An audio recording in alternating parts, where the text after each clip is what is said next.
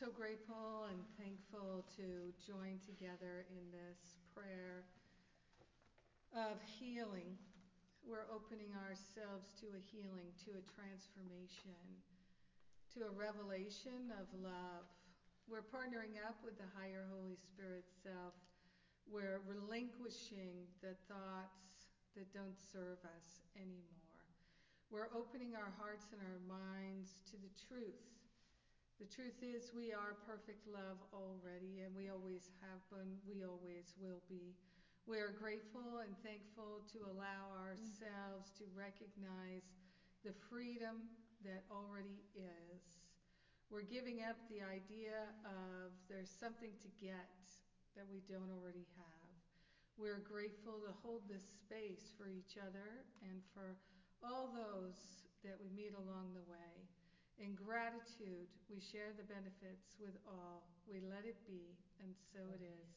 Amen. Amen. Amen. Yes, yes, yes, yes. Anybody have any revelations, ahas, insights, releases overnight? Tammy? Wow. I remember, Jennifer, you were saying that this is intense. So what came to me and I discovered through all of this from day one that everything that I did was intent, was not to be comfortable. But it could allow me to see the uncomfortability to be my new comfort. Yeah. Okay. And I got in touch, present with you, that Jennifer played it full out to the maximum to make it, to allow it to be, experience the intensity, intensive, intense. But it's another word there too. Intensely? And there's another one, intense, it's another one too. You know, there's Okay. so many that I got in touch with. That Intensivity. I kept telling Carol, because we kept, I confess, I was complaining within this and stuff because I was having a struggle with the uncomfortability of this session and of this whole. If you see it, you can see it in another way. You can see it as a relaxing time, and you can see it on another way as intensity of our counselors, because we're here to be counselors and this is a retreat for us, and it's going to be intense. Everything that we do is intense. Even packing my bag was intense. So I can go on with that, but that's what I got out of this, the intensive of this retreat, and you putting it on us because you were reaching in to get the big. Stop playing small. That's what I got in touch with. And how do you feel about I that? feel good because you was talking to us as big people. Yes, that's right, You my wasn't friend. treating us like small. No, You were treating us that's like, right. okay, go get it. Yeah, That's it. And that's that's all you right. said. You just said straight to the point, boom, bam. You were talking to the bigger person in me. Yes. I got it. I'm Amen, glad. sister. I have to Exactly. say that. It's true. Exactly. Yeah. Yeah, it is true. That's it. That's it. It's not seeing any littleness in anyone. Yeah.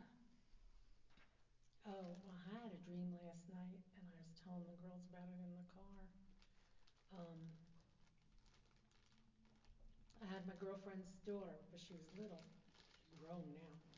And we were somewhere, and she was with me, and I was taking care of her.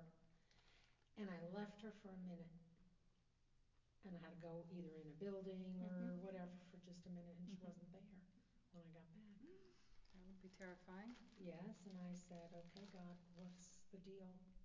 And he said, you have to pay attention. Yeah. Pay attention. Yeah. Be Wow. present, be aware, just pay attention to everything. Attention, it's my attention. So What an incredible dream. A lot yeah, of insight. yeah, yep, yep. Apparently, I need to work on that, and I will. You know, there's a story that I read in the news, I think it was 2 years ago, maybe this summer, of a woman, at the end of her day, her work day, she went out to her car and she found her child in her car seat, dead. I remember In that. the car dead? In the car seat, dead. She had forgotten her, the No. child. No? She thought her husband took the child to work, to school, and dropped it off. Oh, And he just put it in the car? Something like that. I don't remember, but she didn't realize the child was in the car. yeah, oh golly. She wasn't paying attention. Oh my God. Yeah, again, yep, yep, just pay attention. Simple. And the easy. child died. That'll make you super hyper vigilant. Jesus. You know, Mm. when I don't know why exactly, but I think of her at least once a month. Hmm. And I just pray for Mhm. all her and all the parents Right. Whoever experienced that have it. just God. been overwhelmed Mhm. I know. and I know. in their negligence caused harm, Yeah. Yeah. and that they may be relieved of the guilt. That's huge. I know. It changes That your would be life. unbearable. Changes your whole life. Yeah, After that. I actually had someone I knew, not a close friend, but a friend who accidentally killed her daughter's her God. daughter's friend, like a 9-year-old girl. She backed over her in her Your car, car. Oh. and the child died. Mm. We don't know Mm-mm. what anything is for, Mm. except it's for our good. Good. And so for me, one of the things is to take everything that way, Yes. no matter Yes. what it is, Yes. including the Absolutely. intensity. Yeah. You Yes. know? I Yes. still feel how I feel. I give myself full permission to feel how I what feel. you feel. Yeah. And one of the things that I run in my head is when I say, I know it's all good, but I don't like this. And then I have a little counseling session with myself and I say, what is it you don't like? Well, I wish it were different. But if you knew it was gently planned by one whose only purpose is your good, why would you wish it be different? That's right. Exactly. Why not be willing to accept the good that's here for you now?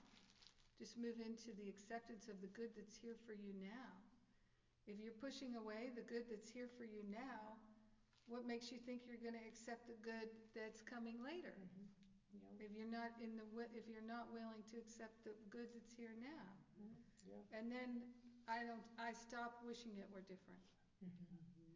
which is the most important thing. And I allow Exactly. myself to experience and receive the good that's here now. I've said it many times, my mom's long, slow death from cancer, which was very painful for her and no fun to watch, was one of the greatest gifts of my life. Because I had to work so much with my mind that I completely transformed my mind and my life, and I had a complete healing of this tremendous resentment that I had towards my mother and this guilt that I felt for not being more loving. I let all of it go. Resentment and guilt kind of run together. It depends, but yeah. They're like twins. You may not realize the guilt is there, but for me with my mom, I resented her so much, but then I felt so guilty that I treated her badly.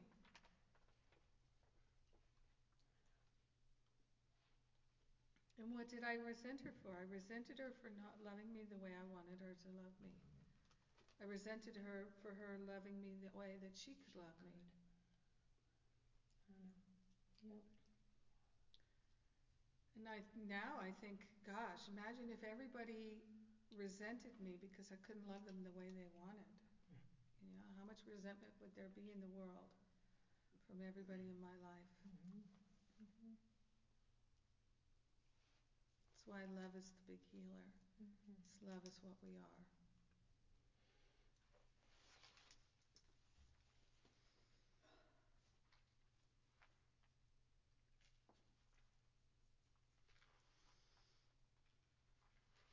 Yeah, I hope you felt that it was intensive, but not too intensive.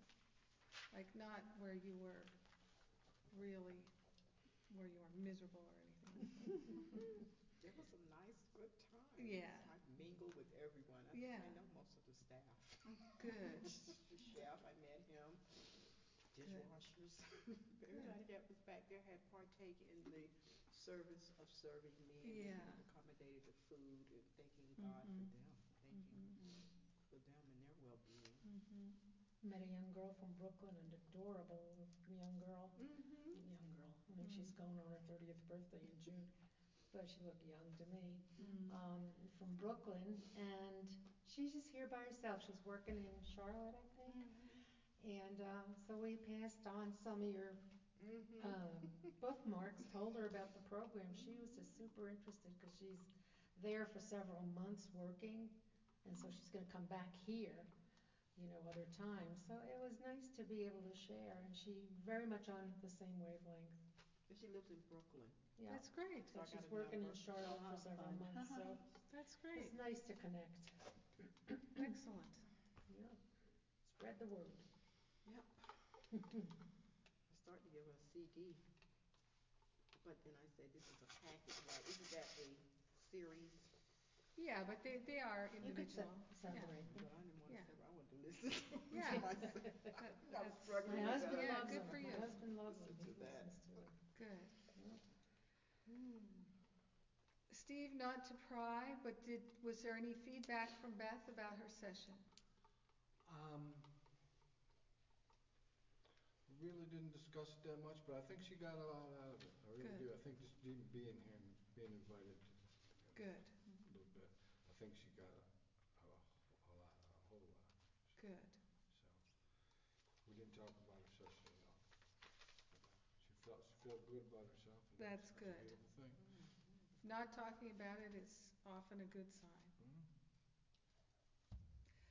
Something I'd like for us to talk about for a little bit here. Oh, first, help me to remember before you go out the door, many of you may wish to take photographs of the different, to help you work with it in your mind. We talk about this a bit in Masterful Living. I found it very helpful. We talked about it a little bit at the Stop Playing Small retreat.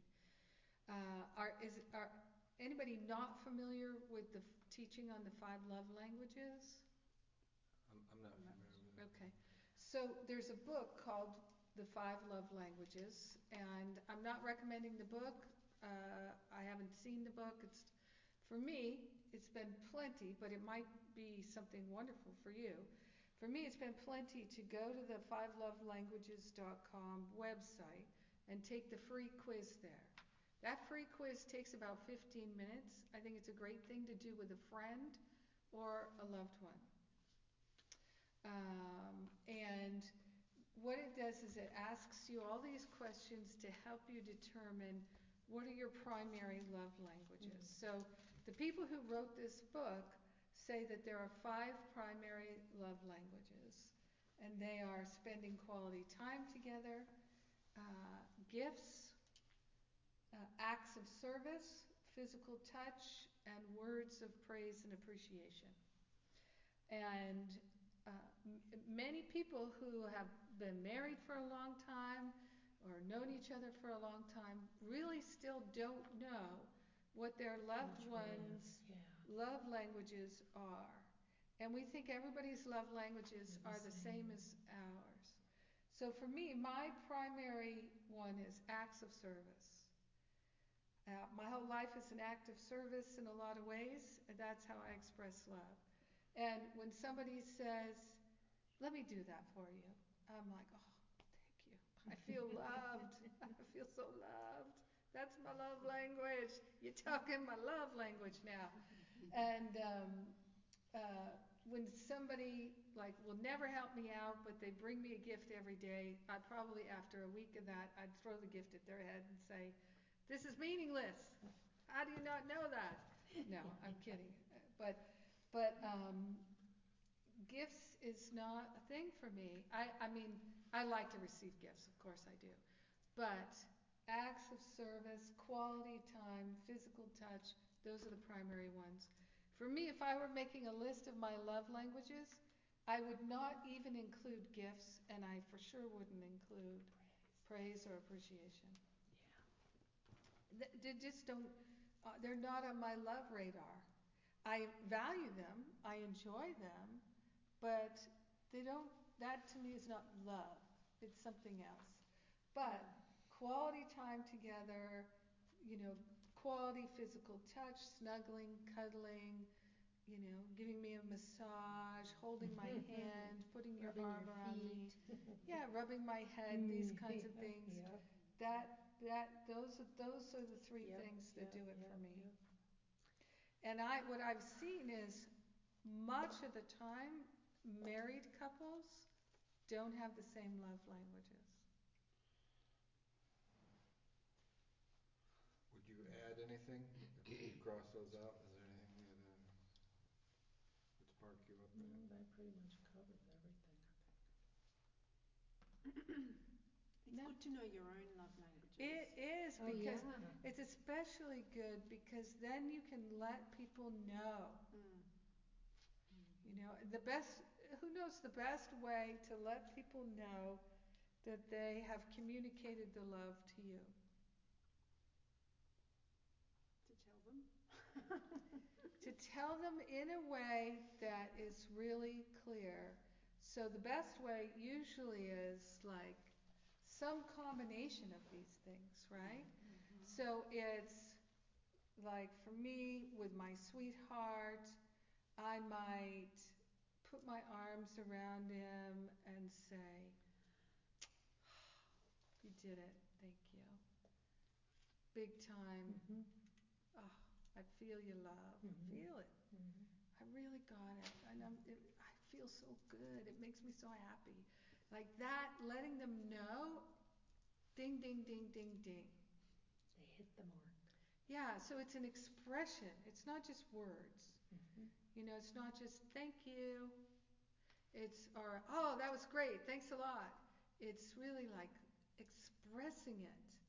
That's when people get it. Mm-hmm. Mm-hmm. You know, like my nephew, Mikey, is just an unbelievable person. He's just amazing. And I know he loves to do certain things, like he likes to go to Manhattan and see a show or something like that. You know, do something out of the ordinary. He loves singing and dancing, Wow. but he also loves the Nintendo store, you know? And he wants to go in there and play all the new games and look at all the things. And that place to me is out of a nightmare because it's people yelling, it's It's always people loud. shouting, it's people Very running loud. around, Yes. it's crowds, and everything is flashing and making noise. It's like the opposite of anything I would enjoy. But he can spend an hour in there, and so can I.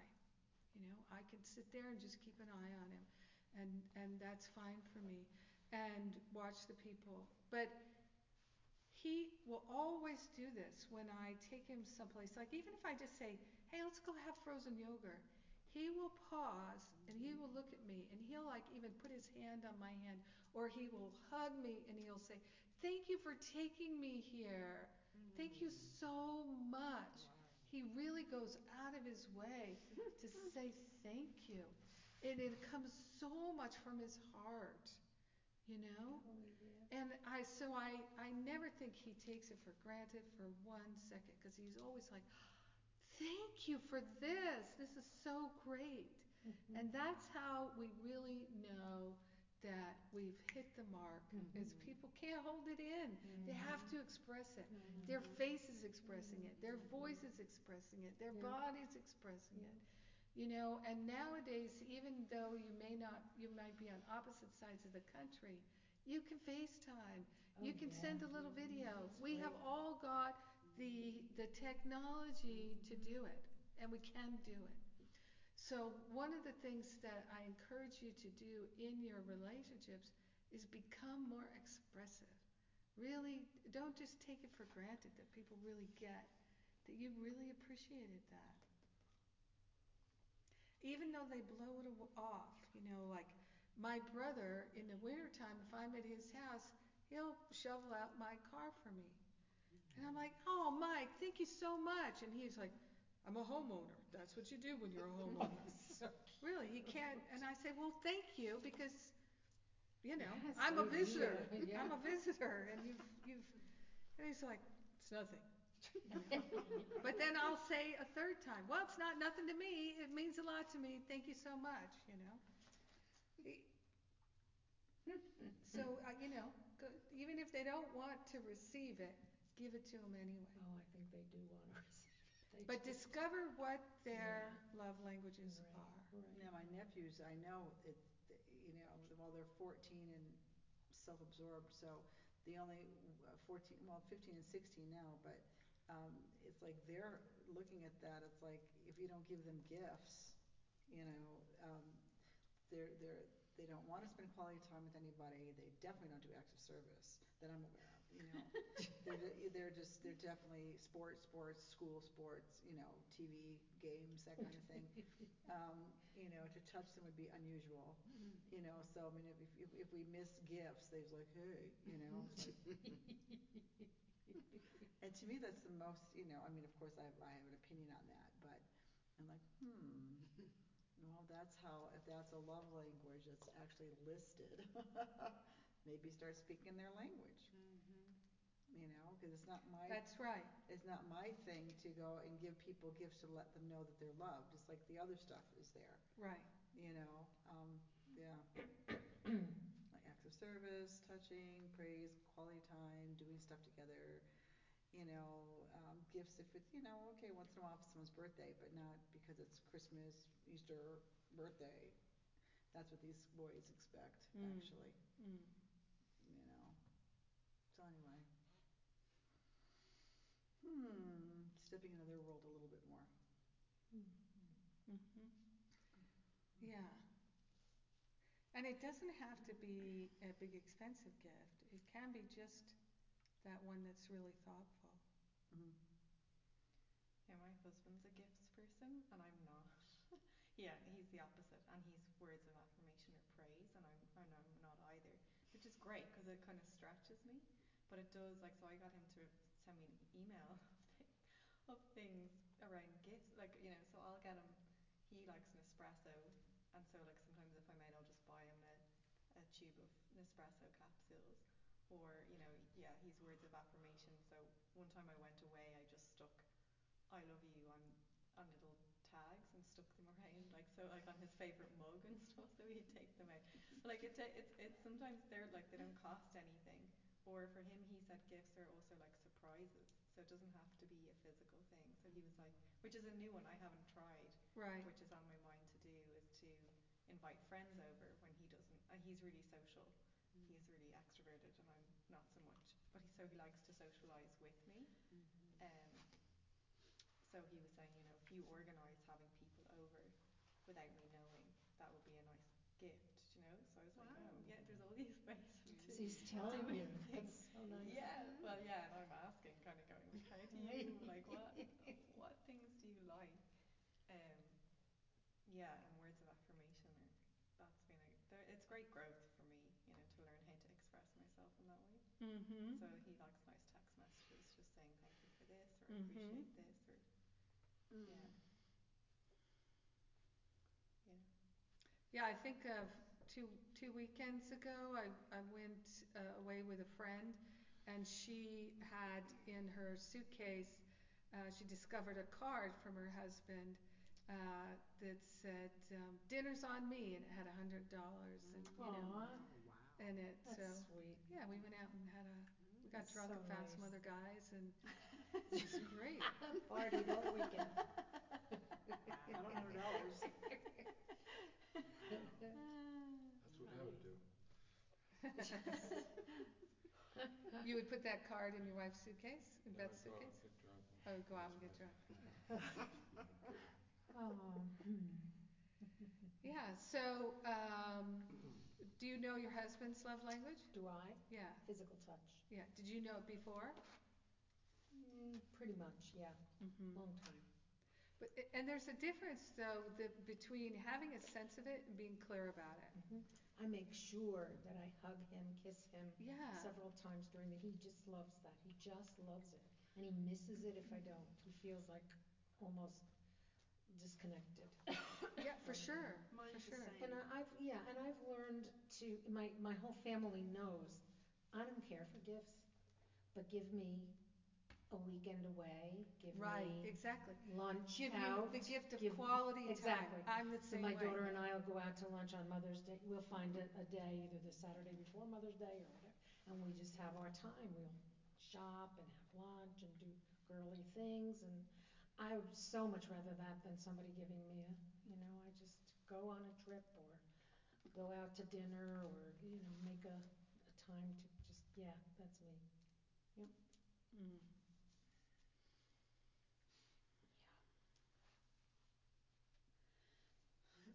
And my husband wouldn't really get the quality time thing. It's not so much on. He just likes being around me, so he doesn't Mm. mind about the quality part. And only like it's kind of been one of those things that has bothered me for like for a while, but only has shifted more recently around quality time. Like I said to him, if you put down your phone and give me your full attention for an hour, like that's like gold to me. And so when we went out for the cinema, he was like, I didn't bring my phone. Like, No, I didn't or we let go you for know a that, walk, he's do like, you? oh yeah, I didn't bring my phone, Aw. and that's a treat to me because Mm. it's, and then I feel so fulfilled that when we go home, he can be on his phone as much as he wants, and it doesn't bother me Mm. at all. And even when he's on his phone, it's up to me to ask for his attention if it's something important, or we could talk about it another time. Mm-hmm. Mm.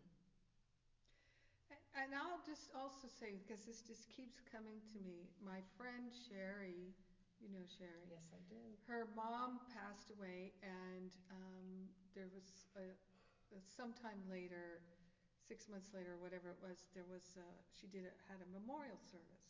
So it was a big deal. She put a lot into it. People came from different places. I flew in for it, and then she had a like a reception in her home with food and all of that. And it was, a big deal. A lot of people literally came from different parts of the country who'd known her and her mom a long time. And so it was friends and family. And she's she's like my best friend. And so I was, practically the last person out the door. So towards the end, when it was just the last 20 people or so, I could see how tired she was, and I grabbed a chair and I said, just sit here, and because everybody was standing, there wasn't room for everybody to sit, so I said, you sit, and we'll just stand around you, and then my intuition was to just start to just pet her like this, right? Which I had never done in my life before to her. I do it to sweethearts or my niece, my nephews, but I'd never done it to her before.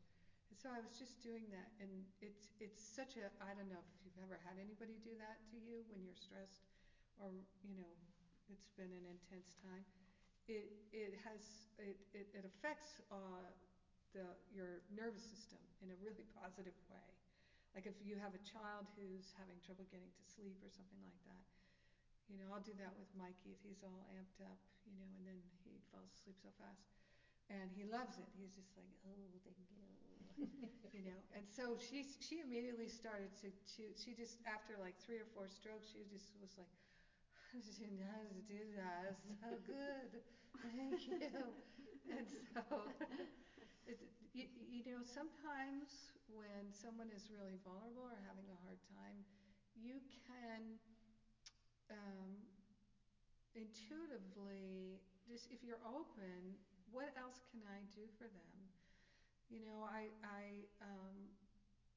I had a guy friend once even who, and I did this with a friend, a girlfriend too, grown up people, where they were really going through something, really like they were crying and really having a hard time. And I just said, just put your head here. And like my guy friend, he was like, really? And I said, yeah, just go ahead. Just, that's what it's for. Just put your head here.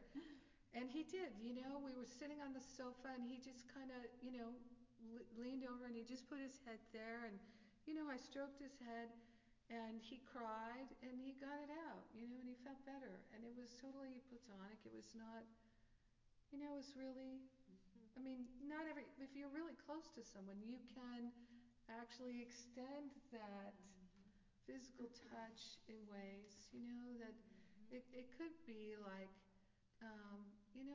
let me massage your feet. When my mom was so sick and suffering so much, I would give her a facial every morning and every night because she went through this thing where she was taking these drugs that gave her moon face. Do you know what moon face is? It's horrible.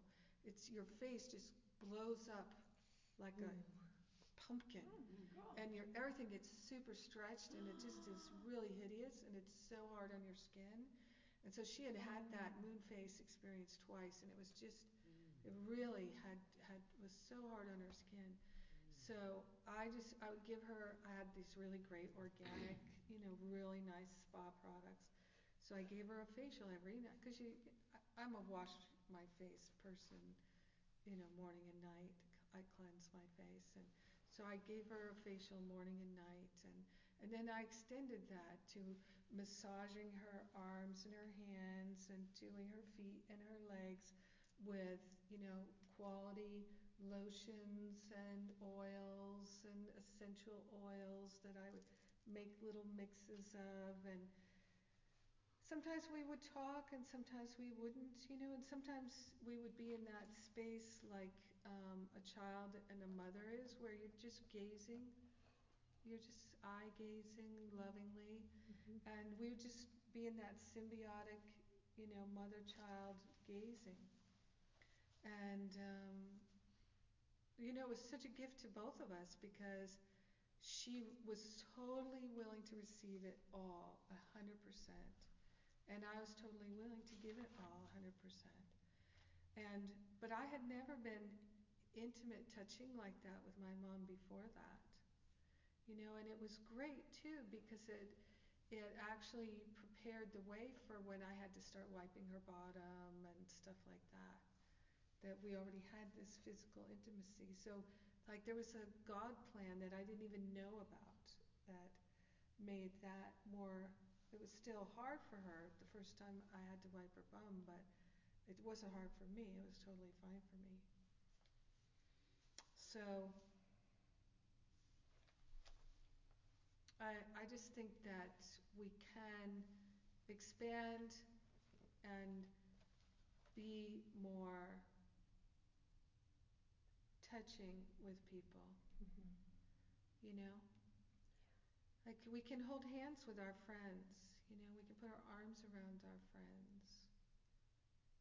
Sometimes I think we live in a world where, we're living in the Me Too world, and all these different things are happening, and people are coming out of the closet. And if I hug my lesbian friend, what does that mean? If I'm, like if I'm cuddling with my gay friend, what does it mean? All this stuff. But I think we can find our way through it to be authentic and to be more expressive of love. And always, if we're touching someone to share something, not to get anything back, then it's clean. There still might be some confusion, but if we're really clear, I have found there's not confusion.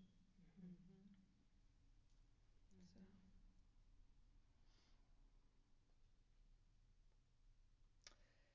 yeah. So this is a gift we give to ourselves, but it's also maybe you want to read that book and learn more about it to help your clients. It's not very big. It's Yeah. a small No, book, yeah. but It's an easy read. yeah, it's an easy Mhm. one. Yeah. Probably a huge portion of it is the quiz, but you can Yeah. do the quiz online. Mhm. And they also have one that I haven't really looked at. Well, I looked at it, but it didn't really strike me as something for me to really pay much attention to. But they did write another book called The Five Forgiveness Languages.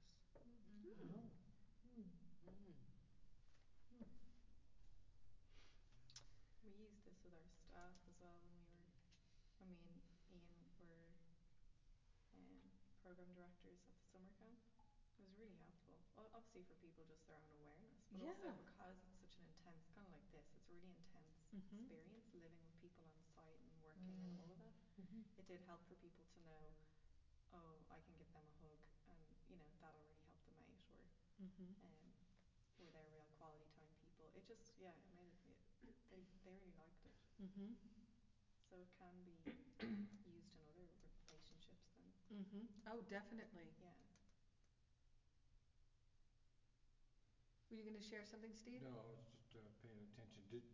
Did you read the book, The Five Yeah. Languages of A while ago now, yeah. Five Languages of Forgiveness? Oh, sorry, no, the Five Love Languages one. I see. I haven't heard of that one. I see. Yeah.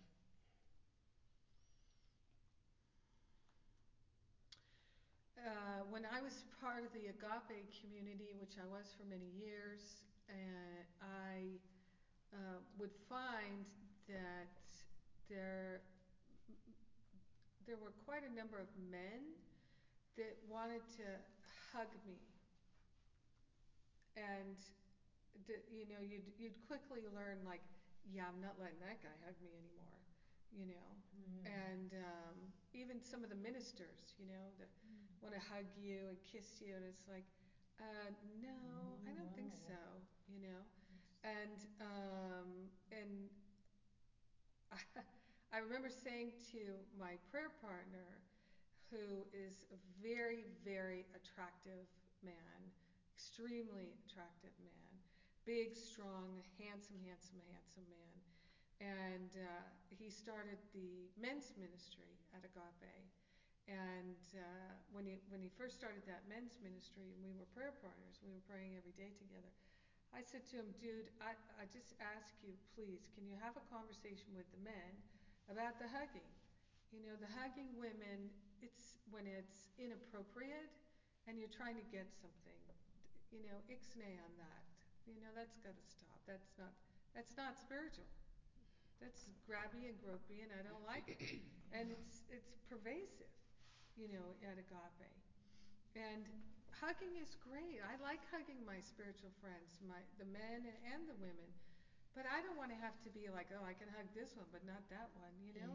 I said, can you please have a talk with these men? And he said, well, I'll talk to the men if you talk to the women.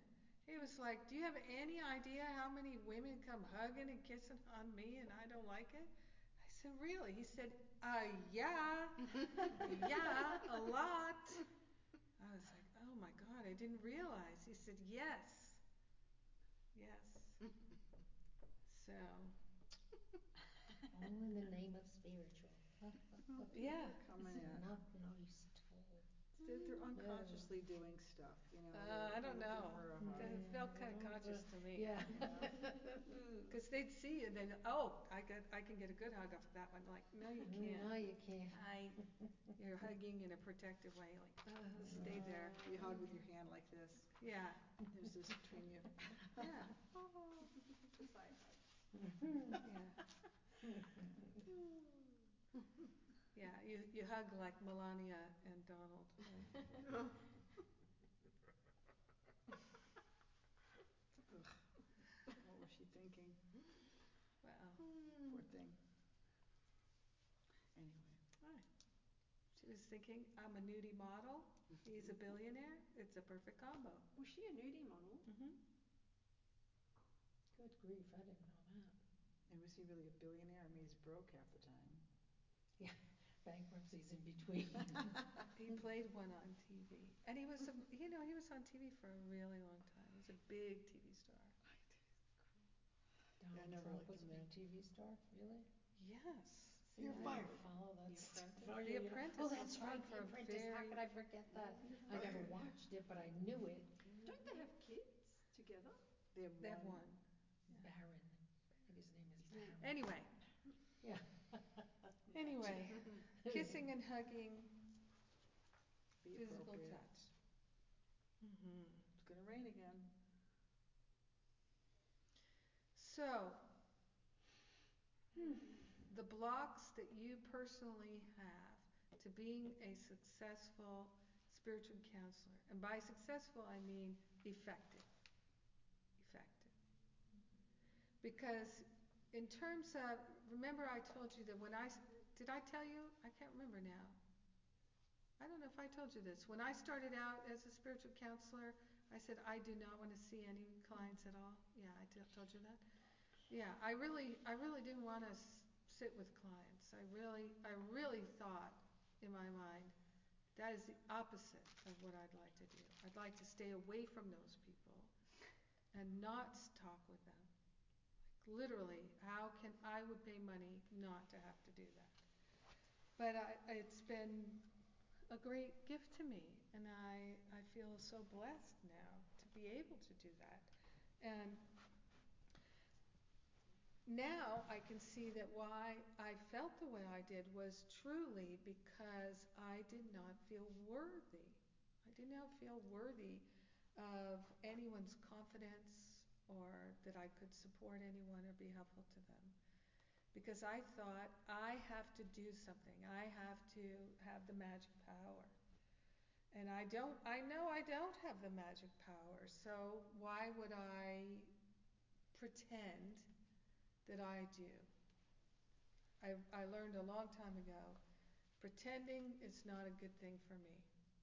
Just be clear, I don't have it. Don't put myself in that position. It's too nerve-wracking to try to pretend I'm something I'm not.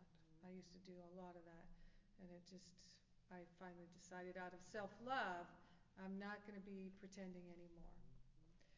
So my confidence literally came from my willingness to be loving, to just sit and love the people who are sitting in front of me, to not judge them and love them fully, even though I just met them, maybe. And even though I've seen them do all kinds of crazy things, even though they're kidding themselves, even though they're actively trashing their life, I can still love them fully and have complete compassion for them. So, do you feel, how do you feel about doing that for people? How do you really feel about doing that?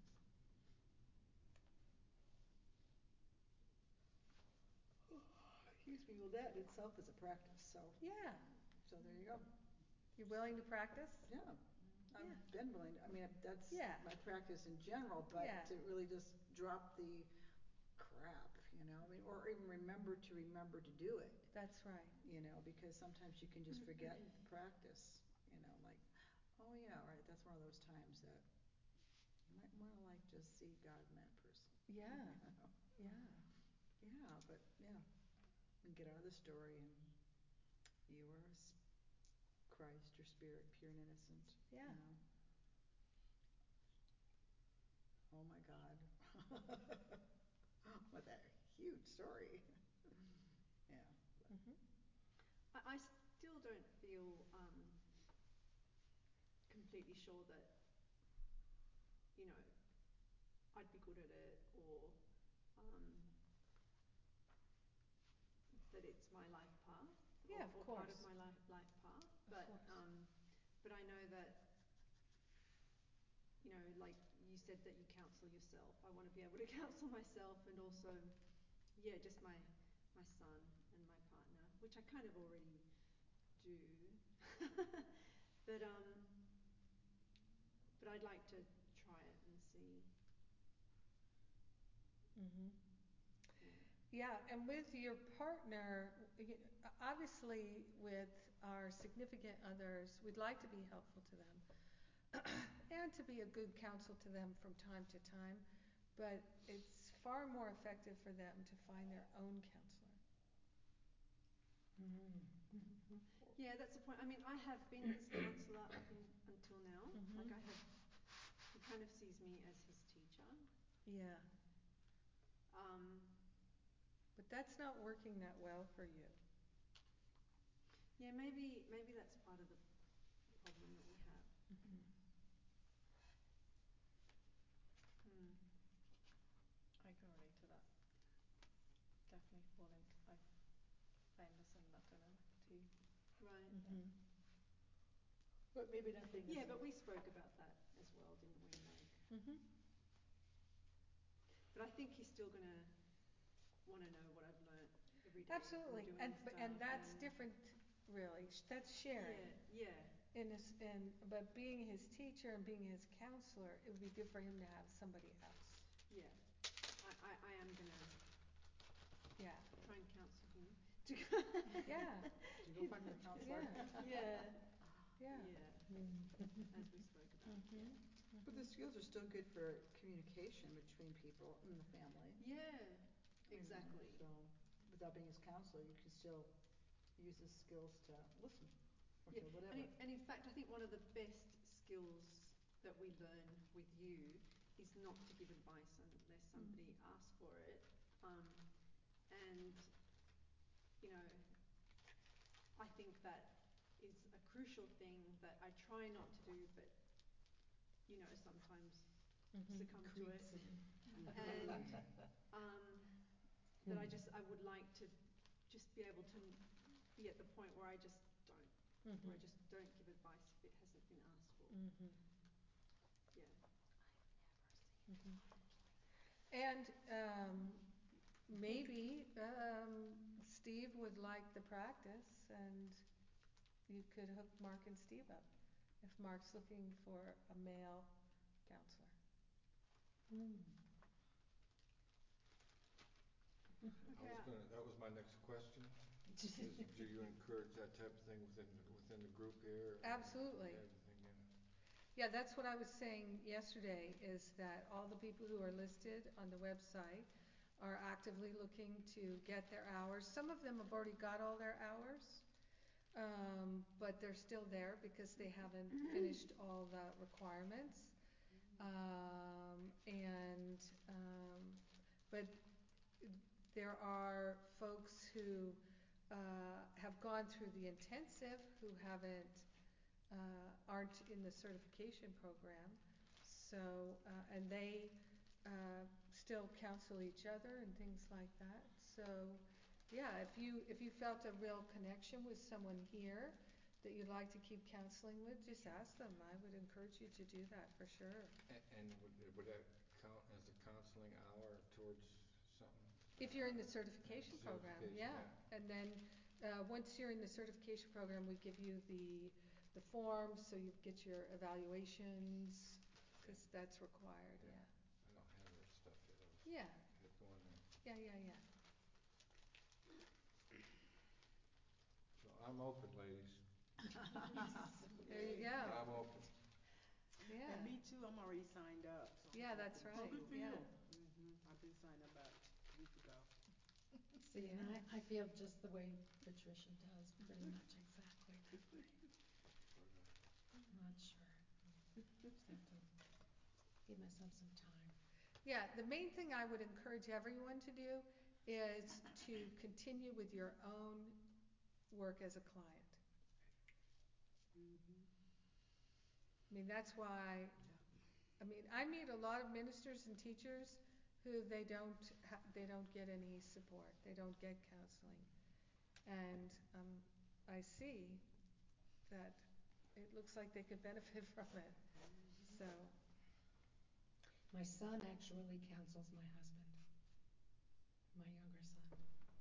Because Jeannie, my friend who I talked about the other day, she counseled me, Daniel, and Charlie, my husband, but yeah. Is he a minister or something? No. No. He's just a very aware young man who is on his path and loving it, and just a sweetheart. I wished he'd find somebody. That's just my mom's heart. But she'd have to be perfect, so. What can I tell you? But yeah, you know, actually, all my children tell us very straight. They don't pull any punches with my husband and me. You know, they're very, very honest with us, and That's it's great. good. Oh, it is. Wow. Oh, yeah, I they can't. tell you, they With don't let my much go by. No, no, no, no, with no. my parents, none. They've got 5 kids, and not one of us can be honest with either Really? of them No, my kids tell us what it's like and at all. real It's all fast. pretense. Real fast. No, but yeah, so we're very open with each other. We try really hard not to triangle with each other, like, you know, if my daughter tries to tell me something about one of my sons, I'll just say, well, you better tell him, don't tell me, you know, that kind of thing. So we're doing pretty good. That's great. Yeah, That's great. yeah. And it is. We're open. We're very open, and I'm grateful for that. So So one can go over there. This one could go over there. that's what she was talking about. That we should take pictures of all the stuff around the room to remember. And if we didn't write it all down, Yeah, I took really if we didn't copious write it all notes. down, you know, yeah. So. And we have the recordings. Oh, yeah. So where'd you get such an orange? Mine doesn't look like that. Oh, it looks so sweet. Yeah, where's my orange? This is what mine looks like. I mean, it's okay, I'm sure. This is something that's It's not as very orange as helpful to you as a counselor, is to understand the difference between sympathy, empathy, and compassion. So I do talk about it in class, but it bears review to me.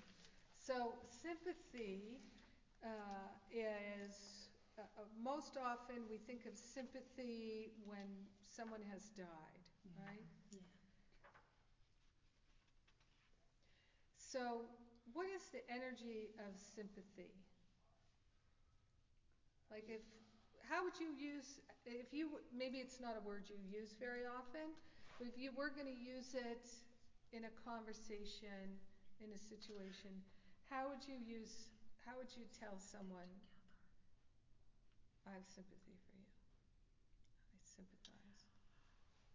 I would say if someone had died, or I would say, I am so sorry for your losses. I can sympathize with you, Mhm. and encourage them. Mhm. And then if someone was sick, I would say, Can you speak up again? I sympathize.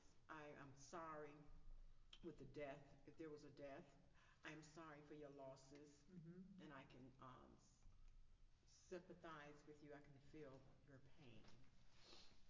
And if someone was sick in the hospital, I would say, I'm,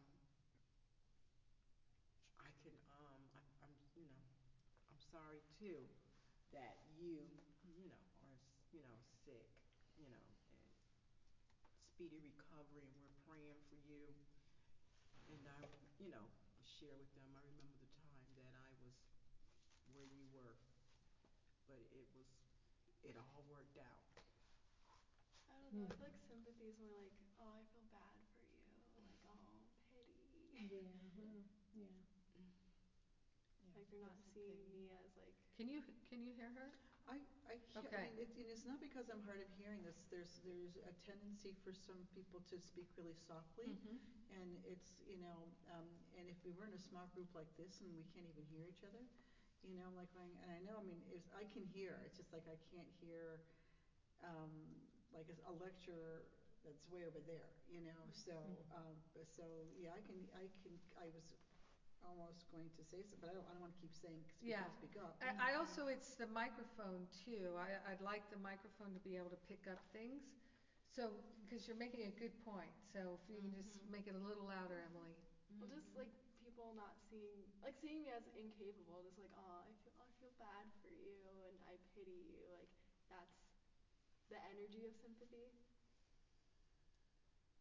It really is. It's like, oh. Right, it's feeling sorry for somebody. Yeah, and from what we know as a spiritual person, is that helpful to them? No. Mm-mm. I I know. don't think so. I was speaking to a man. No, you have to speak I up. was speaking to a man who's homeless, and he said to me, he goes, "Oh, I know some people look at me and they think oh, they don't have it so bad. And that to me is, and I don't know whether I said it to him, but in my head I was thinking, I don't see it like that, you know. And I thought I could have said that to him, it would have been helpful. But, that's to me, that story or that interaction Yeah. reminded me of that. When I think of the word sympathy, I think of the word pathetic. Okay. So when someone is pathetic, Mm, what is our thought about them? You're sorry they're pathetic. They're worthless, Or they're Weak. less than. hopeless. Struggling. Mm-hmm. You're beyond help. And inferior in a way as well. Mm. You're beyond help. There's Mm-hmm. no help for you. Forget it. Mm-hmm. You're done. Mm-hmm. Pathetic. Right. But what does the sim part mean? SYM. Like what's that? That's a, what do you call that? Prefix? Yeah. Oh, like we have. Does it mean together or nothing like that? Oh, I thought it did. I would, if you think of words, I don't know the answer to your question, but I think of words like symbiotic. Yeah. Right, like together or parallel or Right. close or something like that. Mm-hmm. Yeah, that's what I was thinking, so. Both pathetic? Doesn't I the mean, I don't the know. PATHY come from the Latin for to suffer? I don't know. I think it does. We find out Google that stuff. Remy said that in What her she talk. said. It comes from the Latin pati, which is to suffer. Cool. So There you go. to be Pathy. compatible is to have the ability to suffer together. I share your suffering, is that kind of what it would be? Which one? Sympathy. Maybe it's another form of suffering together. Mm. Symbiotic means Symbiotic, like yeah. What does M mean? feeding from each Yeah. other. Yeah, there is a bit of an I'm in it with you kind of a Yeah, sense to it, isn't is that basically what Yeah. people are trying to I'm express suffering with you. when they send a sympathy card? Yeah. I understand how you feel and I'm there with you, kind of. I mean, I think that's what people want to express. You know what I mean? I don't know whether.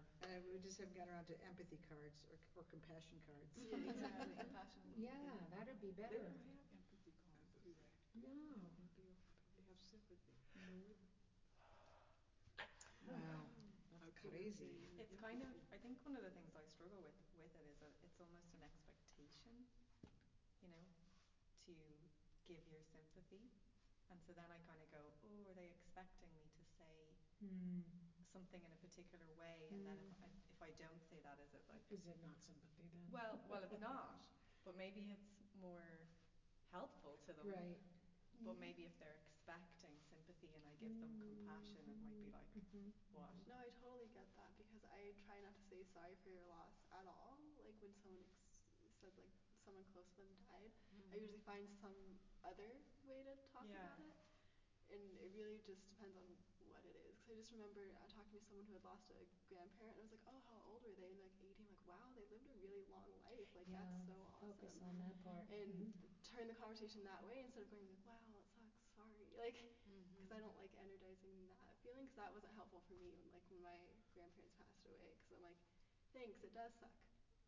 Am I supposed to comfort And so then you what for saying sorry? yeah, what Like, after that, you say right. sorry, You and know I'm like, what? "Oh, I it's am okay." so glad you brought that up, and I'm going to bookmark that for a second here. So it says the Latin is sympathia, but it comes from the Greek I knew that. sympathia, which means having common feelings. Oh wow. Yeah, see, shared, So yeah. true. And pathos, which is also related, the definition of pathos is an element in experience or in artistic representation, invoking or evoking rather pity or compassion. Yeah, and so the origin of pathos is Greek and it is related to suffering. Wow. Mm. God. I've been going by this other definition for a really long time. Um, so commonly, when people are telling you, I'm suffering, like if you were saying, I'm really suffering, I'm really struggling, my grandmother's died, and I feel like I'm going to miss her the rest of my life, and I'm overwhelmed by how much I miss her. And I say to you, but just think how long she lived. Just think how great. You had all these years with her. I didn't have that many years with my grandmother. Like, you're lucky. Then you're going to be like, F you. I am not feeling lucky right now. I just told you I feel miserable, and you're telling me, hey, look at this good thing. Stop looking at the bad thing. Look at the good thing. It's going to be so disrespectful to how you feel right now. And that's a very common thing that happens, especially when somebody dies. The vast majority of people don't know what to say, so they just avoid saying anything. They actually avoid the person altogether. Like, what they have is going to be catchy. And I know, like, when I was in junior high school, one of my best friends, uh, from a few years before, we weren't as close anymore, but her brother died in a motorcycle accident. I had no idea what to say to her. So I just didn't say anything. And years later, she said, why didn't you ever say anything to me when my brother died? And I was just like, I didn't know what to say. I had no idea. You know, I was, whatever, 12 years old, and I was just like, I don't know. You were 12? Something like What are that. you supposed to say? I just didn't know what to say. I didn't know. Sorry. I mean, that just sounds lame. It does sound lame. It does.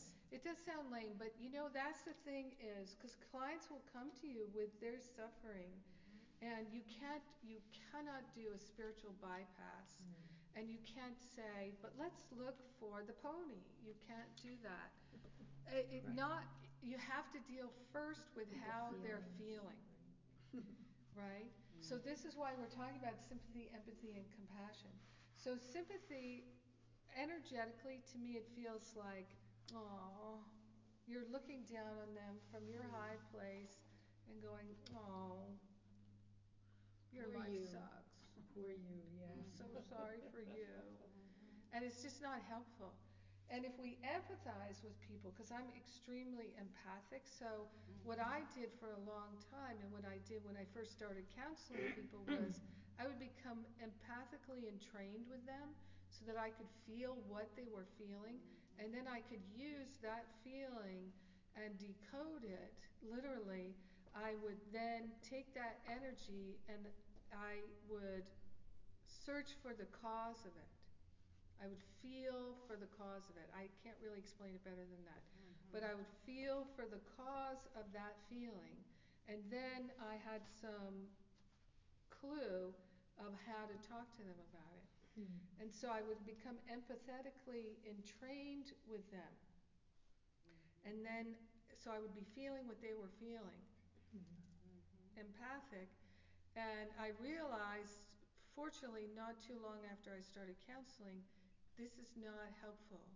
There's no benefit to me feeling their pain. That's not good for me. So I learned I don't need to feel their pain. I don't need to be in agreement with the cause of their pain. I can sit and ask Spirit, what am I to say, to do, to be helpful to them? I don't have to understand all the root causes of it. I don't have to. That Spirit will give me whatever is helpful to me in helping them and helping myself. And that was a huge learning for me. And then compassion is the healer, because compassion is love. Compassion really is love. It's loving understanding. And that's healing. Because love is really the only healer. And why is love the only healer? Because love is what we are. The only problem that we have is we think we're something other than perfect love.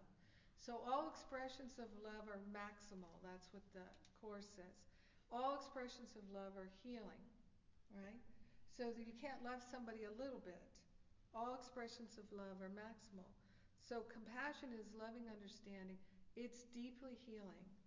When someone says to us a compassionate expression, it can be like this. I frequently will say to a client, I really, I get that you are deeply suffering. And I can't even really understand it. I've never had a child. My child didn't die. My spouse didn't die. I've never been married. I can't really understand what you're going through, but I can totally get that this is really challenging to you. I get that you're feeling completely lost in this moment. And what I can say is, I'm here to support you. I'm here to help you. Not to change you or to fix you, but to support you and to help you through this. And I will be here for you.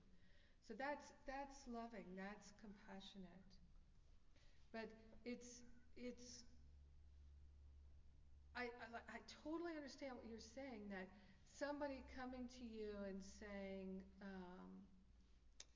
that, I'm sorry for your loss, could feel, depending on how they say it, it could be like, oh, now you're suffering and now I'm supposed to help you. And because some people will come and they think that the thing I can offer you is I can be suffering too. Like you're suffering, I'll join you there. We'll both be suffering. And then you'll feel better because you won't be alone. But it doesn't make us feel better. It doesn't. I mean, if you're drowning, do you want a drowning person to help you? No. No, you don't. No. You want someone who's in a boat who can pull you in the boat. Because it's draining. Yeah, it is. I had a colleague whose husband was dying, and she was just like, so many people were coming around, but they would hang around, because I think that's the other thing, when people don't know what to say. Sometimes they might say, oh, I'm so sorry to hear about, your husband, and then they'd kind of stand there and kind of expect her to say something or do something. And she just, after a while, just be like, oh my God, Jenny, I'm so tired. It's like, yeah, I can imagine. Let's go get a cup of tea. Yeah. Just talk to her like a person, not a Right. person who's got this, huge kind of, it's already heavy enough, in itself. And so she used to just try and avoid people then, because it was Yeah. Painful. you can ask like, how are you doing, but without the, oh, how are you doing? Like it is a different energetic, I think. And sorry. I don't know if this is, I wouldn't suggest you do this on a counseling session, but this happened to me in South Fallsburg, actually, when I was a nurse in the clinic. And this woman came in to, I don't know why she came in for, something physical, but she started talking. And she started talking about probably one of the most horrific life stories I had ever heard. Abuse, sexual abuse, her husband beating her up, kicking her out of the house, locking her out of her own home. And the story went on and on and on and on and on and on. And I'm just like, oh my God, how does anybody live through this? Literally, it was horrific.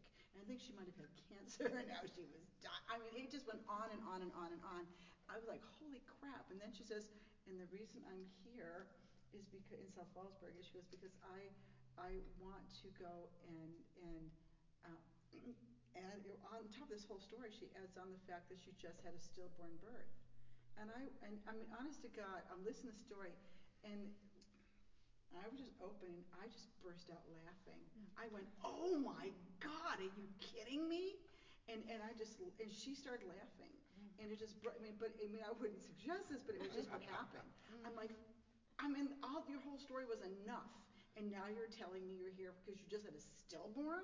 And she's like, yeah, I know, isn't that crazy? I'm like, I'm beyond, but we both ended up like having this release of laughter. She ended up going to the temple too. Then I said, look, why don't we just go to the temple? She hadn't named the baby. Go to the temple, talk to Buddy Baba and name the baby and do what you have to do. But I mean, the whole thing was just like bang. It was so much that the only way to come out of that was like, you've got to be fucking kidding. And I just like burst out laughing. Well, yeah, Sorry that's for a release. just edit that, okay? People do that at weird times. The only ones who are listening to this are you folks. Oh, I see. So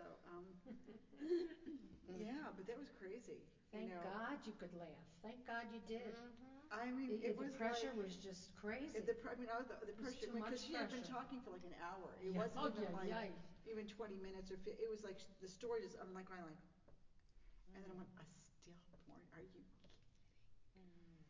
you know, so Mhm. anyway, it's Mhm. what happened, and she ended up laughing, Mhm. and as well. And then we got back to, okay, look, I think maybe just go to the temple, Mhm. Mhm. you know. Jennifer, some people, I know during my time of sorrow with my sister, I know during my time of sorrow with my sister, when it had just happened, people would come, family members and friends would come to me and say, can I pray with you? And I'm saying, no, I don't need prayer right now. Can I can I borrow your ear? And some will say yes, and then some will, like, immediately when I talk to them, they begin to pray. I said, no, I don't need prayer. Could you stop? My cousin, I know she got offended, but I was telling her, I call you to talk to you about it, not pray, because I don't need prayer right now. I just heard, I need to share. Yeah. Can I share? She didn't know how to do that. Yeah. Hmm. And so I didn't really, to about 2 or 3 days later, according to how they do, according to what mindset I was in. Say if I was like in, like somebody I call, because I call someone, and then they'll say like, "Oh my goodness, I'm so sorry, Tammy. What can I do for you? What is it that I can do for you?" Right. I said, "Well, right now, can I have your ear?" And then I may say, "Well, and you can pray for me, like that." And then, or they will come on the phone and they will say, um, I'm, s- I don't know what to do right now." And I will say, "Well, there's nothing to do." I say, "You could just be here." And then they'll say, "Well, can we have a prayer right now?" I say, "Sure." According to what, we'll pray, and then they'll stop, and then we'll talk like that. According to what mindset I'm in. But sometimes prayer, I don't want to hear prayer right now when I just heard something. I need to talk. Yeah. I need to share this. I I need think to. that's how most people feel. If they Mhm. can talk about it, Mhm. they would like to I will be able to call. have a Yeah. space, safe, compassionate space to share. Mhm. That is a great gift we can give to each other. You were going to share something, Patricia. Uh, no, for me, it just brought up a memory. I haven't really experienced many people dying, hardly anyone actually. But I remember being small when I was reading all of the Anne of Green Gables series. And in that series, when somebody died in that community, um, all the women in the community would go to that person's, would go to the relative's house and just sit there and take their knitting. And they would all just like sit around and do their darning and knitting and just chat. And they wouldn't talk about the death. Mhm. They would just be with that person Mhm.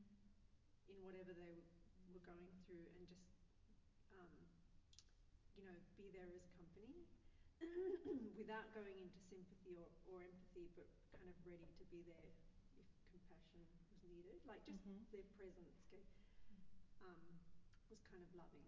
Mhm. And I always thought that was really beautiful. Anyway, sorry. That It was is probably a really little bit. It beautiful. is. Yeah. Yeah. It sure is.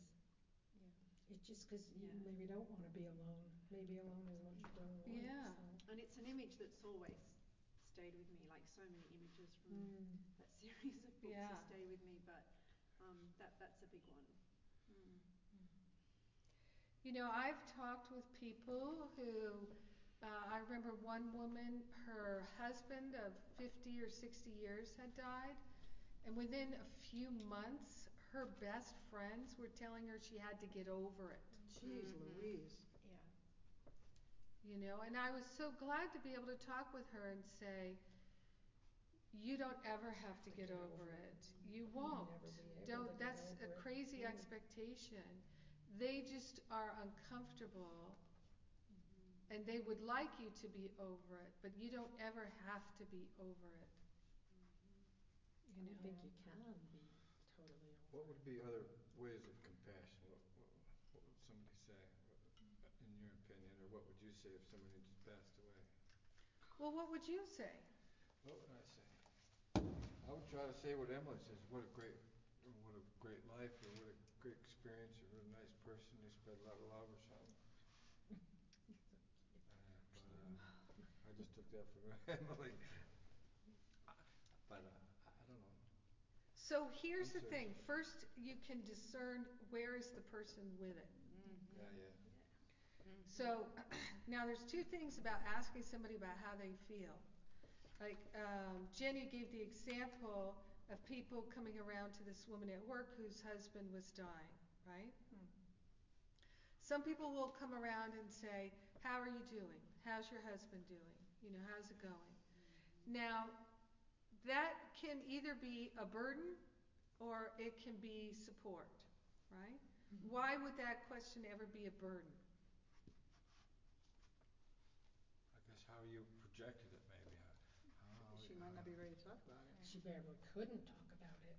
And if Yeah, she couldn't, she'd break up crying, or right. she'd be unable to handle that question, just unable. Or I want to know so that I can feel okay about how you're doing. Do you know what I mean? Yeah, it could be it could be any number of things. Mm-hmm. So it could be that the person asking is just asking to make conversation, but what's their real intention? Is their intention to connect in a way that has some meaning, but perhaps is not very close or intimate because we're just coworkers?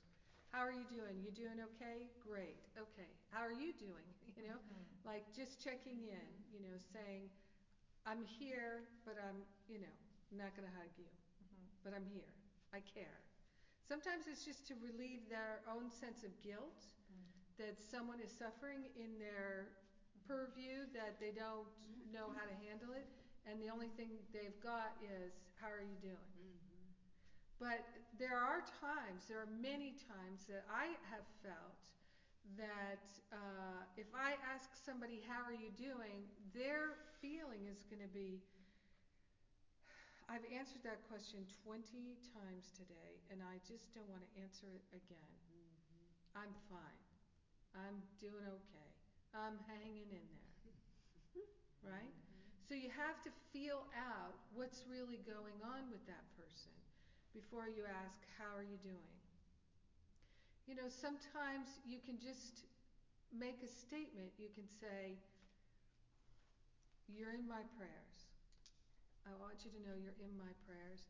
If there's anything I can do to support you, I'd like to be able to do it." Sometimes I would say things like, "It's good to see you," because I feel like so many times people, they get the opposite. You know, like that colleague when she came back Mhm. after work, I was like, "Hey, it's really good to see you," because I think they're afraid that everyone's going to run away and be like, Right. "Oh my Like God," they have you a know. And I didn't virus. really say much else Yeah. to her that time because like she was only just back in, and Right. unless I think she might have shared with me. Right. But I feel like that's a nice thing to say to people. Right. If it's obviously a felt out thing in the moment, but Mhm. it feels good to me to say at times Yeah. when I know that there's a sense of, oh my God, everyone's What was that again? just, it's good to see you. Oh, it's You good know? to see you. Yeah. Yeah. We had a neighbor of ours, their son died, and he was in his early 40s. And he was somebody everybody loved. Well, my sons loved him from school.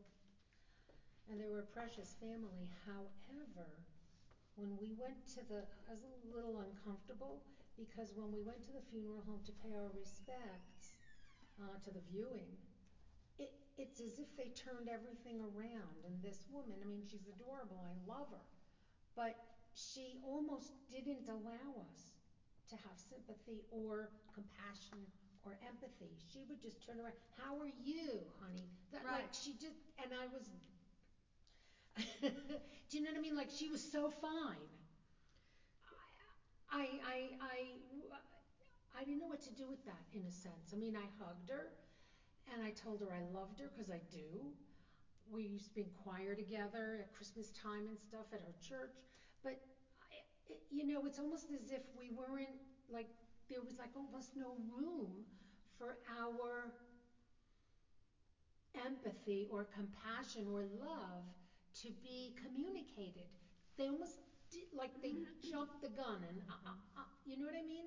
Like they're ministering to us now instead. And I just I didn't know what to do with that. I just was a I couldn't understand it. I still really don't. Because were they just handling it so well that I mean I almost still don't know, you know what I mean? I don't know what to make of it. I really don't. Because they just turned it around. And instead of being the receivers, they were being kind and everything, compassionate to everybody else that was coming.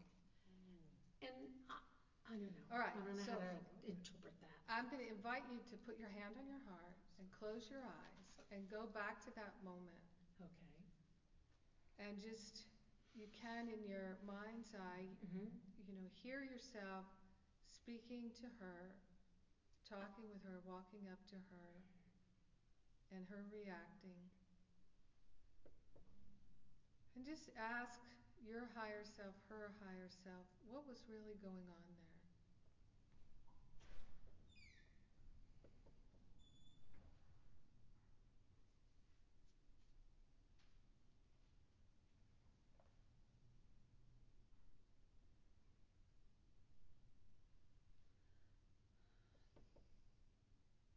Do you have any sense of it?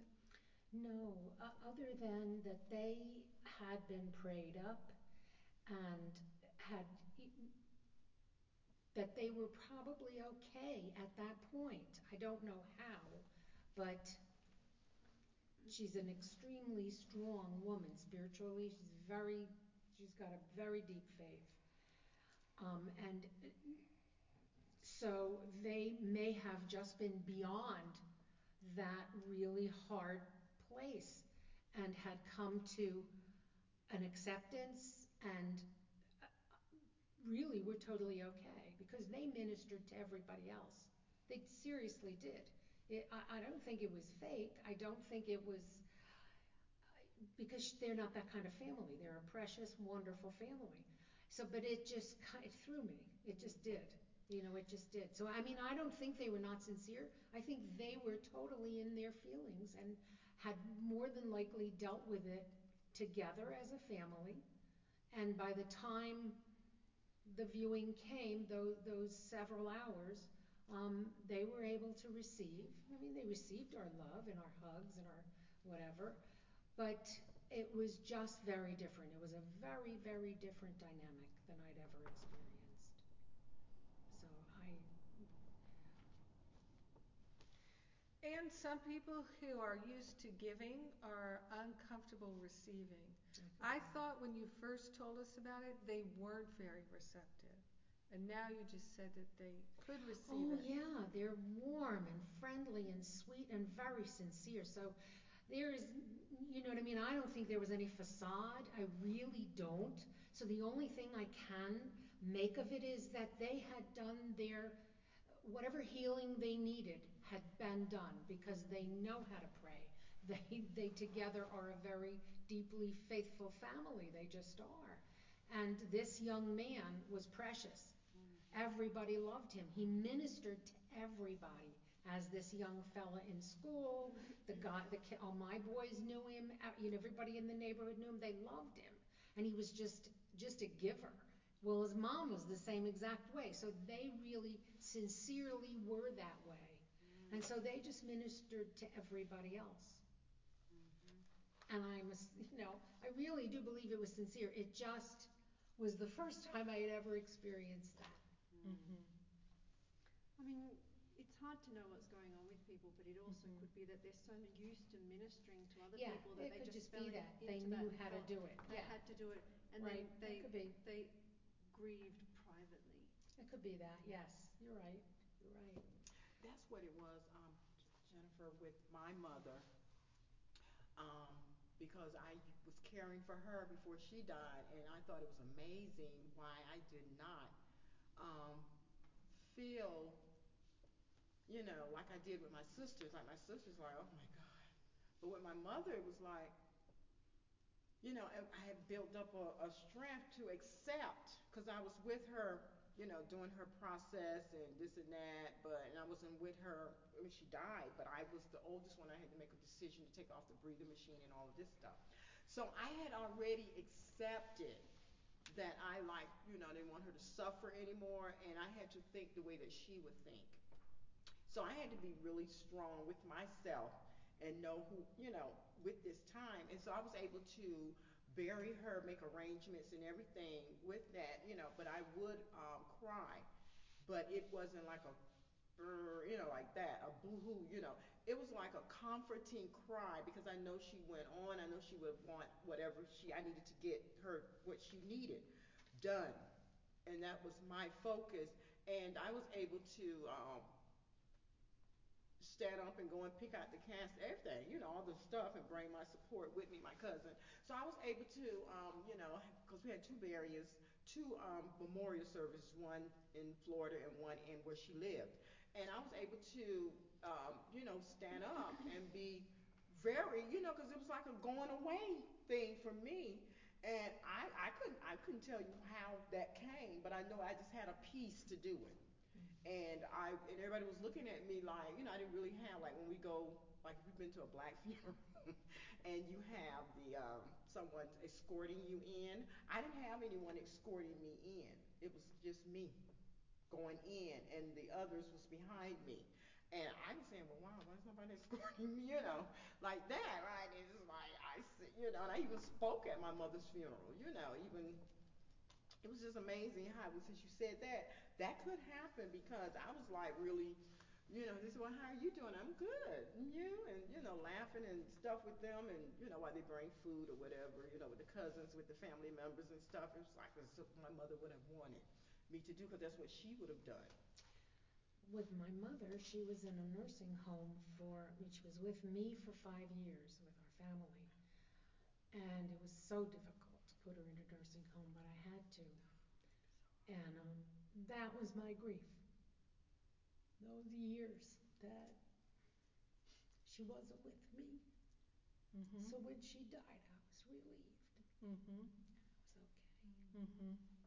Because the 3 or 4 years that she was in the nursing home, I'd go back and forth. And that was my grieving time. Mhm. Because I knew she wasn't going to come. Mhm. Mhm. So it was okay. By the time she passed, I was Mhm. okay.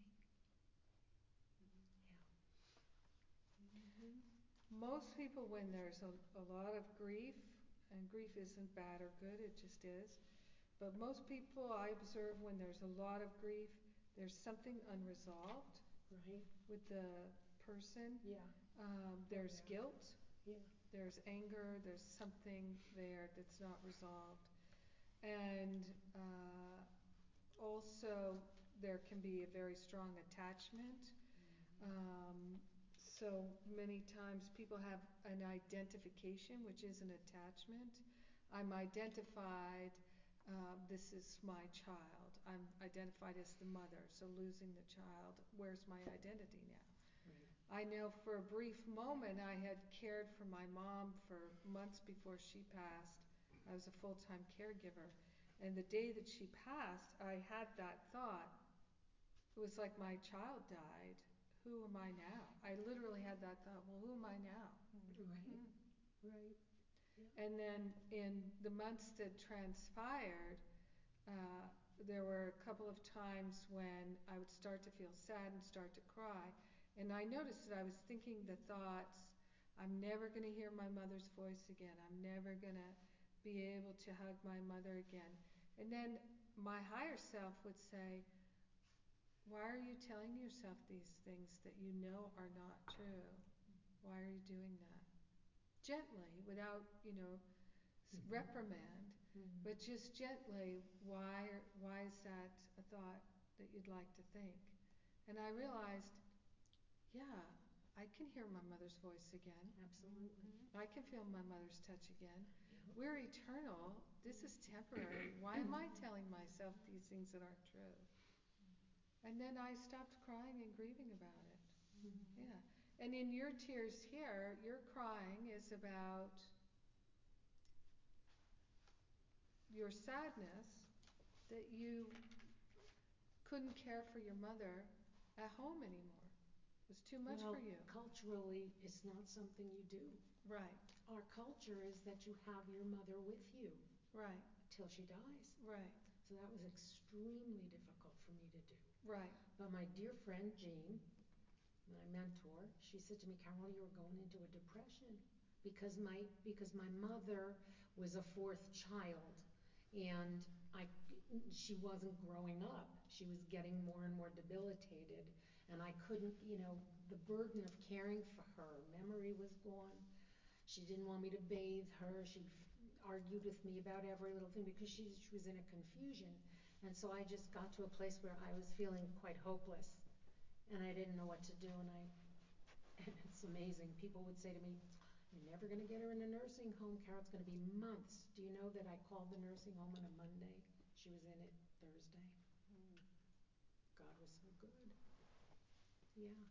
Because I really wasn't mentally able or emotionally able anymore to care for her. It was just too difficult. And Dana was little. Dana was little at the time. She's maybe, I don't know, 8 or 9 or 10. I mean, so the family was relatively young when that happened. So my mom was kind of like a fourth child that wasn't growing up, and yeah, so that was hard.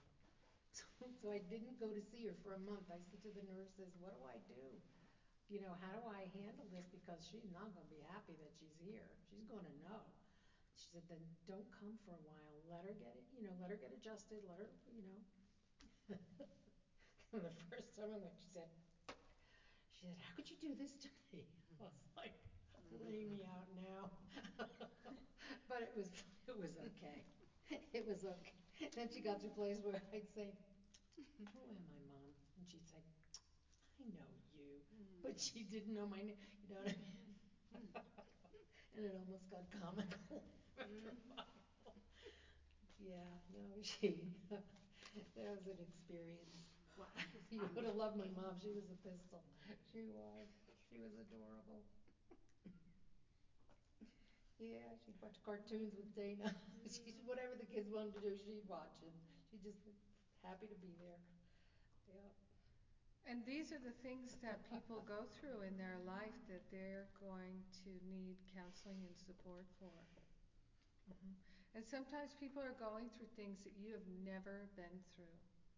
But that doesn't mean that you don't have the resources to support them and help them. Because really, being able to be lovingly understanding, to express compassion, that's the thing that people are most going to benefit from Right. in the counseling. An opportunity, like you were talking about, Tammy, just to share how you felt, share what your thoughts were, to be able to get it out there. Because many people, they don't know how they feel, they don't know what they are thinking, and yet they're still being affected by it. They're still suffering over it. And being able to give them a safe space where they can say anything. I was angry. Yeah, I there wanted to you say go. I'm angry. It's like she left, and she told me she wasn't going to leave me. And we talked in the hospital, right? And I wanted to share that.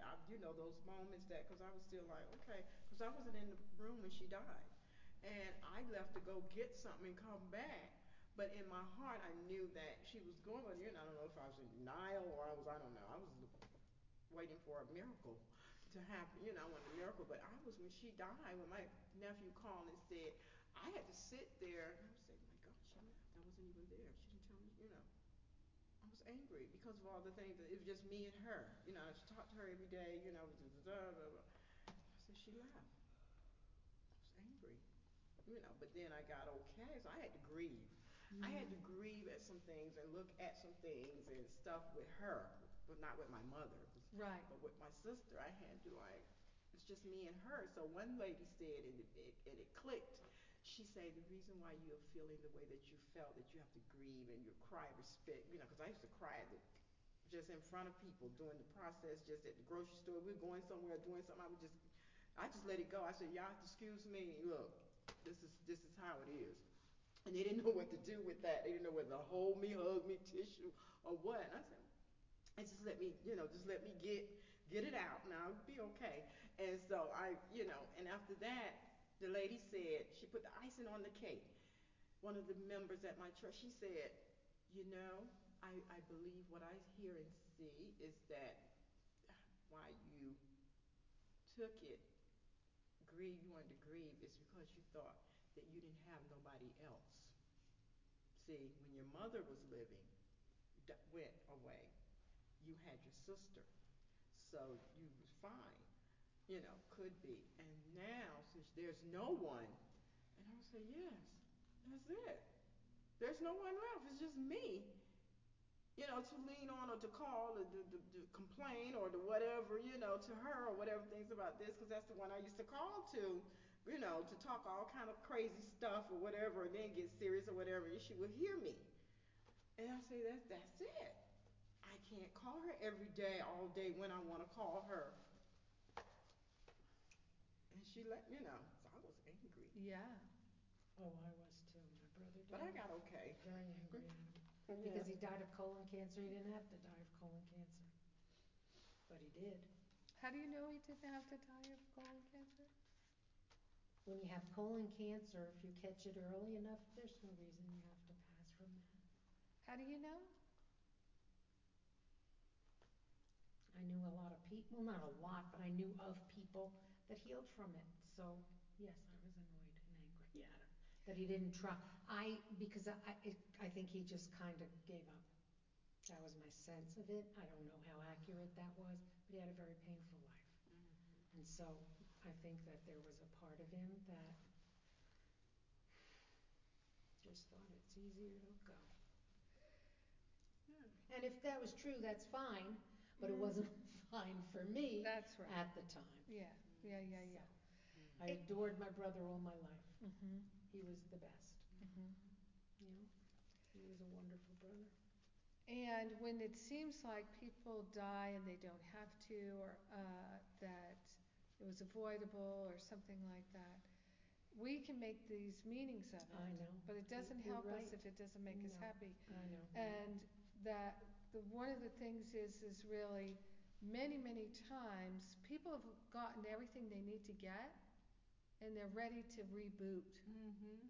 And that's the best thing for them. Like I really saw that with my mom, that she was ready to reboot. She was like, yeah, I feel complete with this. I'm done. You know? And that initially that really bothered me. Yeah. She would never in a You million weren't years. done. I wasn't done. You weren't done, but No, she I was wasn't done. Yeah, I know. And Yeah. she wouldn't say that.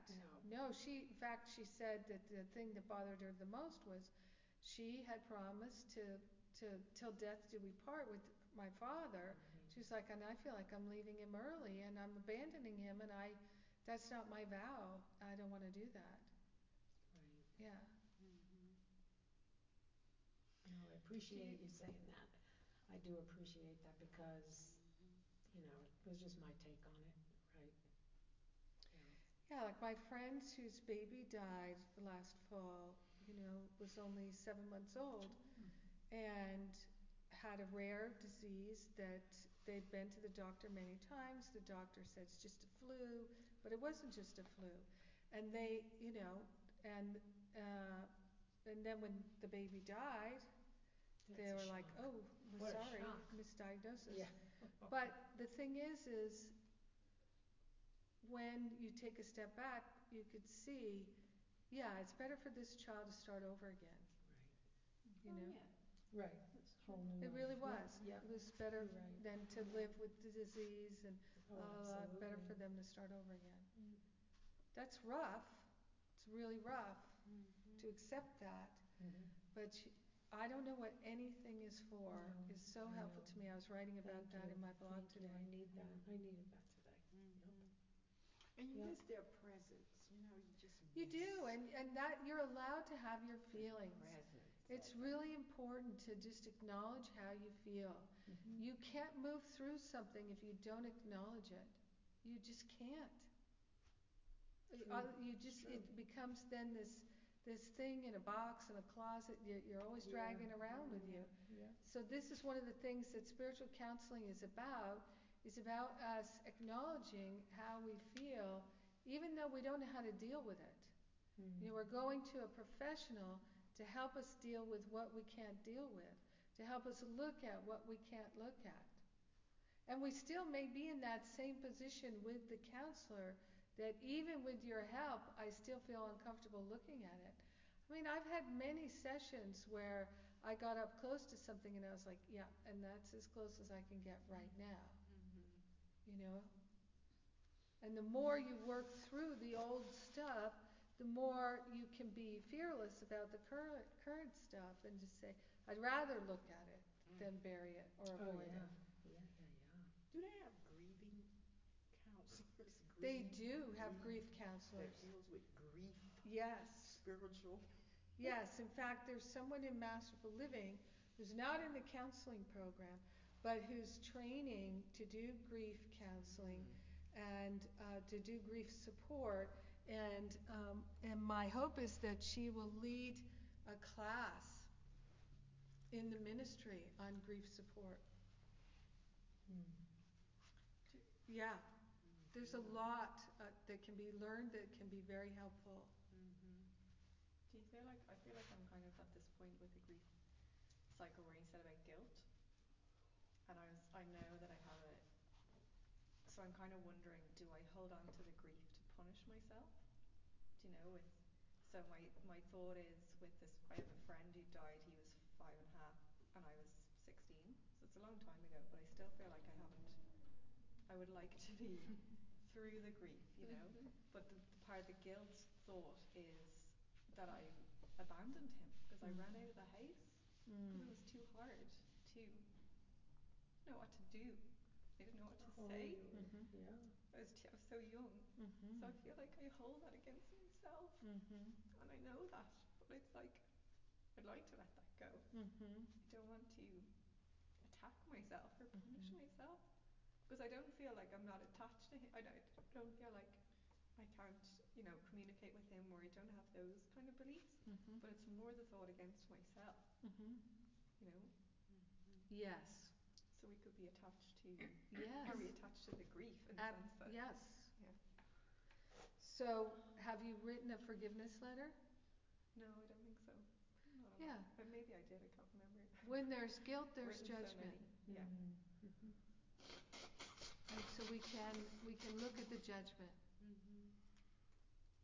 through the forgiveness letter or just looking at the judgment. And doing a session about it. These are all ways to release that feeling of guilt. And that's in your forgiveness workshop, isn't Yeah. it? And I think there's one coming up in Manhattan.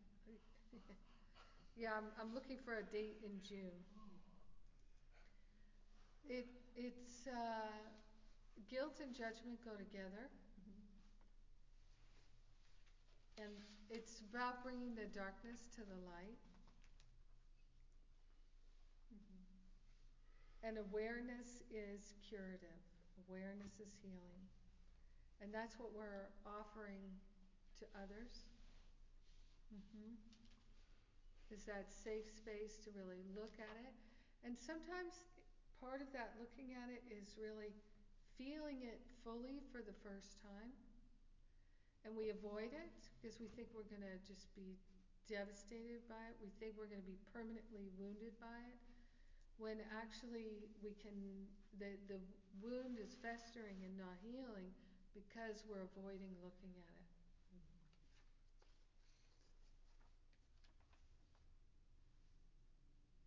Yeah, sometimes we talk about just calling a thing, you know, calling it what it is, which is you're judging yourself that you should have done something different. So one of the things you might do, so I'm giving you several ideas that you could do. You could have a picture of yourself at that age and do a spoken forgiveness letter to yourself at that age, looking at that picture. That's an idea. Yeah.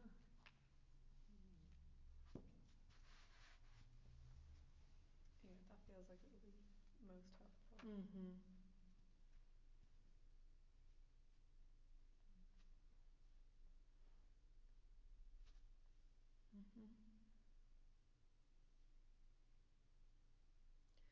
Yeah, because looking at a picture of yourself at that age, I would feel very confident that you would have a very hard time judging that little girl.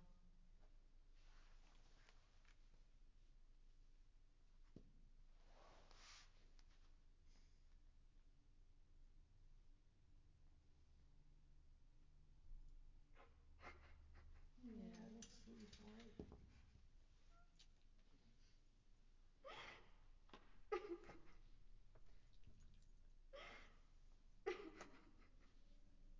It's good to let it go.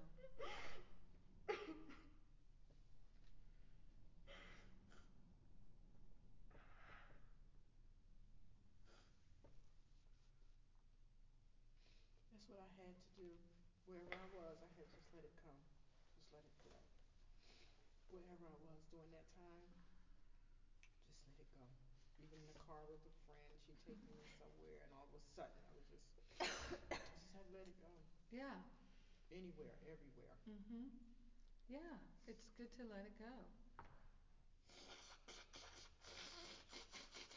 A lot of times when people are crying and letting it go like that, I'll just say, that's right, let it go.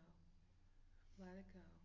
And then the people that are with you, it's so funny as I looked at it, they'd be like, they don't know what to do. They don't know what to do. They're like, But you can help them by telling them. yeah. You know, like, so Jenny's went like this. That, that tells me she wants to go inward. She wants to keep her focus inward. That's telling me she's covering her eyes. She doesn't want to see what we're thinking. And she doesn't want to talk. She's covering her face.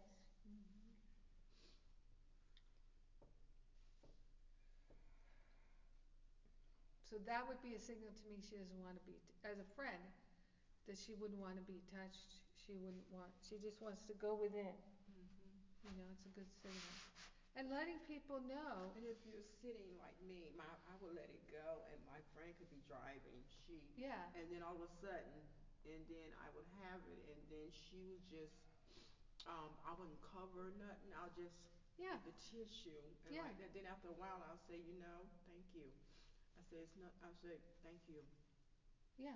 I'm good. I'm fine. Yeah. Like I'll share it with her because she's like over there like.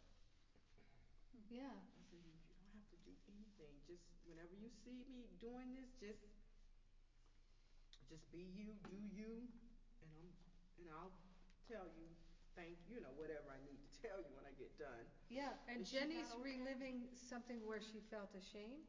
She felt guilty. She told us that.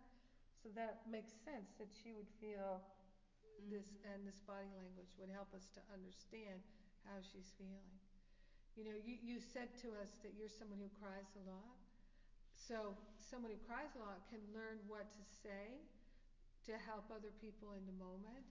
Just like, I'm good, just let me cry, you know? You can let people know.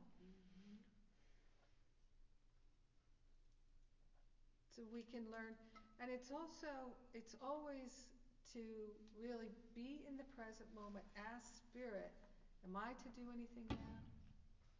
Am I to say anything now?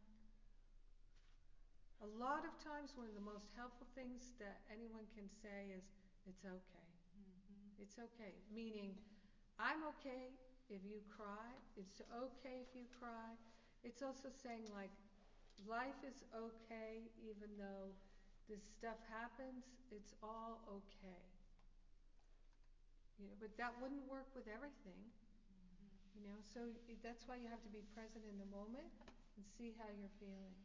And like for instance, Jennifer, like at doing the funeral service, my cousin came to sit by me, and I just felt too, and she just took my head and put it in her bosom.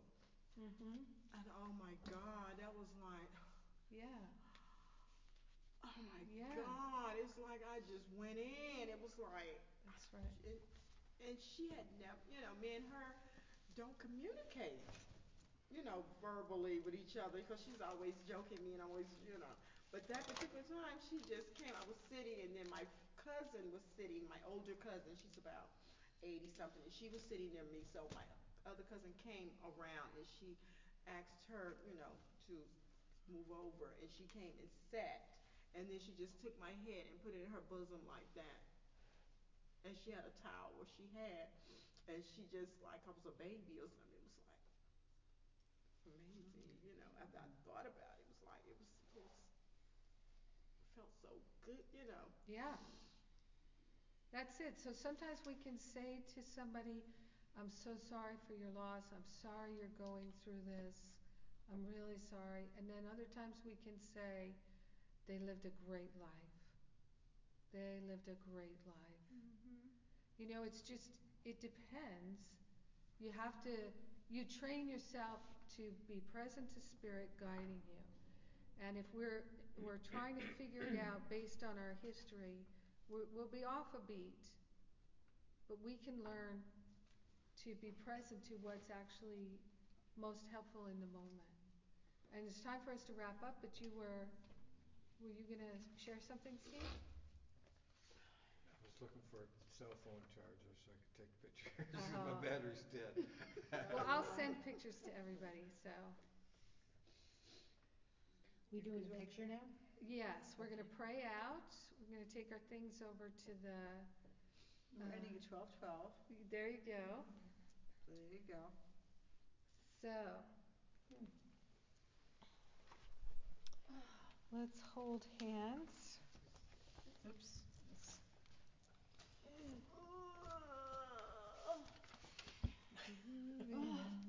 On some afternoon. Oh no. So let's just look at each other just a moment here. The people we've been on this intensive journey with. All right, all this sharing, this opening. If you would not like to be on a roster that I'll send to everyone, just let me know. But otherwise, I'll send a roster to everyone. I'll send pictures to everyone. I'll send everybody the yoga video and the yoga instructions and anything else you can think of that we brought up. I'll share with you as well. So let's take that breath of love and gratitude together. So grateful and thankful that we've given ourselves this gift of healing and transformation.